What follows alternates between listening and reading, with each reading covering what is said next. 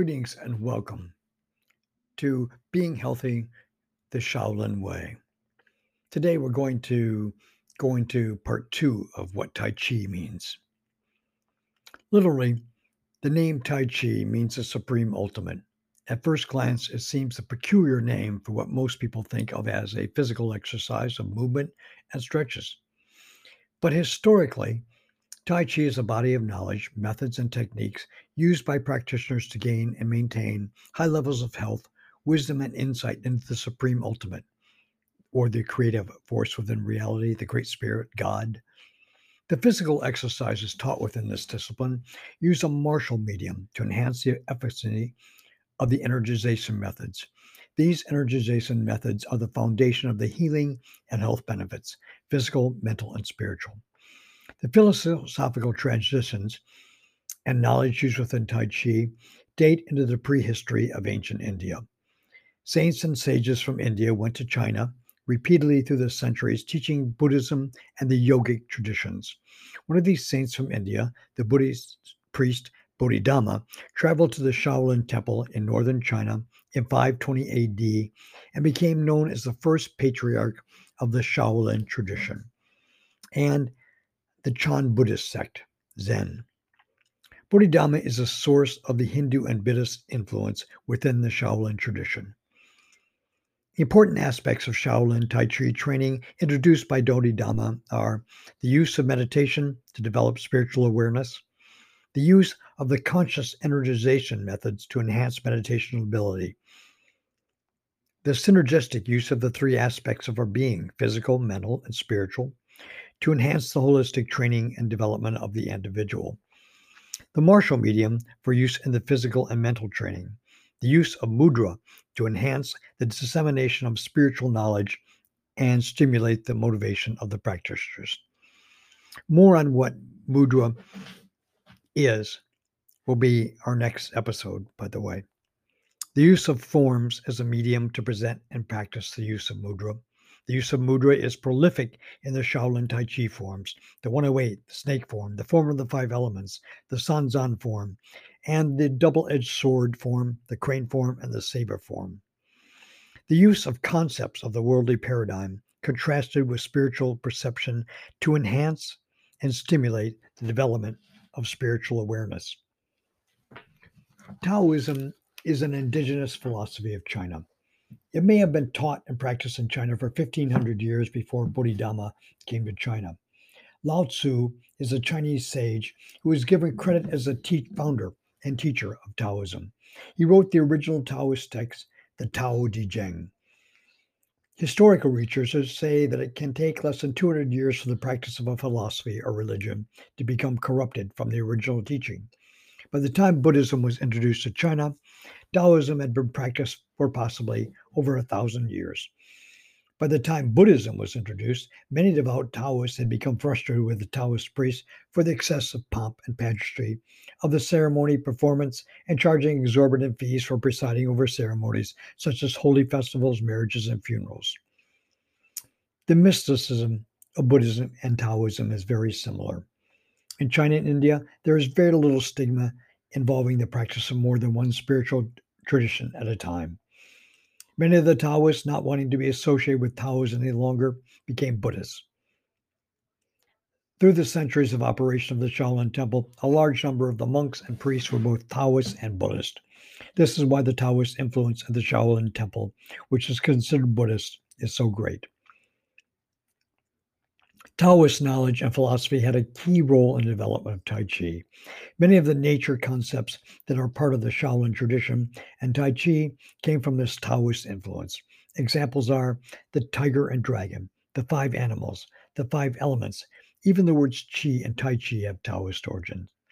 It was around 1200 AD that a Shaolin priest, Chang Sang Feng, incorporated these traditions and knowledge into the discipline that has come to be called Tai Chi. Since Chang Sang Feng was a Shaolin priest trained in the Hindu, Buddhist, and Taoist influence within the Shaolin tradition, all three of these influences were incorporated into the Tai Chi system. Let me repeat that last for you.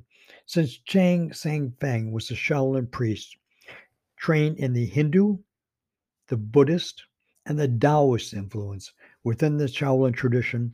All three of these influences were incorporated into the Tai Chi system. Three popular styles of Tai Chi have evolved from the original: Chen style, Wu style, and Yang style. There is a fourth, Sun style, but we'll leave that for another time. At the beginning of the 20th century, Yang Chenfu, the grandson of the first Yang family Tai Chi master, crystallized the Tai Chi teaching into what is known today as the Yang style Tai Chi. The Yang style is considered by Tai Chi masters who have studied all three systems to be the most highly evolved for several reasons. It is the most internal and most comprehensive. All the other popular versions came from the Yang style. The Yang style is the oldest version available and closest to the original. It is the Yang style Tai Chi that is closest to the original Shaolin Tai Chi system of Chang Sing Feng, which is practiced and taught at the Shaolin Temple, U.S. Today, Tai Chi is the most widely practiced therapeutic exercise in the world.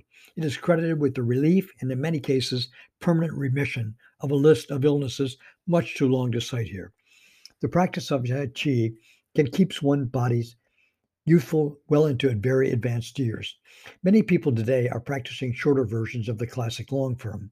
This is a mistake since the shorter versions do not provide enough exercise to achieve basic physical fitness or to take advantage of the energization effects. These shorter versions also eliminate important martial movement and strategies.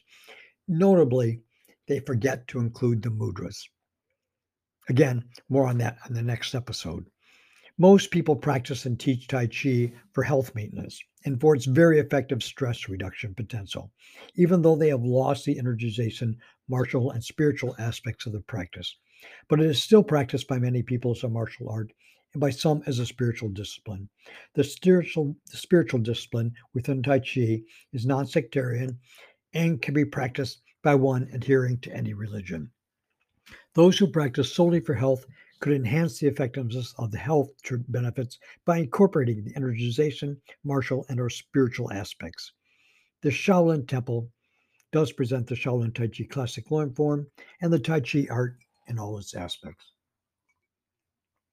Physically, the movements of Tai Chi develop strength, especially in the legs, stamina, flexibility, coordination, grace, and balance.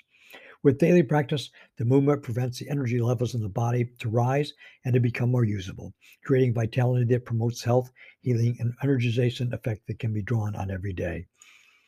As a performance art, Tai Chi is awesome to watch. The demonstration of precise flowing movement, balance, flexibility, coordination, and grace, at the same time, both powerful and gentle, is extremely beautiful. To make these movements flow one into the other and in the proper order requires constant attention, which affects mental development. This develops concentration, discrimination, willpower, and yes, our favorite, self discipline. These are abilities that create a person who's effective at everything he or she attempts. With these enhanced mental abilities, the practitioner is able to take advantage of the more aggressive healing and energization methods taught within the Tai Chi art. These methods are commonly referred to as Tai Chi, Chi Kung. The Tai Chi exercises are a moving meditation, but the practice of the art does include sitting meditation. The sitting meditation results in the further mental development and is required for an experience of spirit. Historically, a direct experience of spirit has been the primary goal of Tai Chi, with the other benefits providing support in the process of achieving this experience. This reading was taken from the Shaolin Temple Tai Chi Manual. It is important for several reasons. It stresses that self discipline must be linked in some method to a practice of Tai Chi. This is the core to the Shaolin way of being healthy and the core to developing self discipline because it integrates successfully affirmations and self discipline, willpower, concentration. All this comes from practicing Tai Chi. Now, I mentioned the mudras for being included in Tai Chi forms.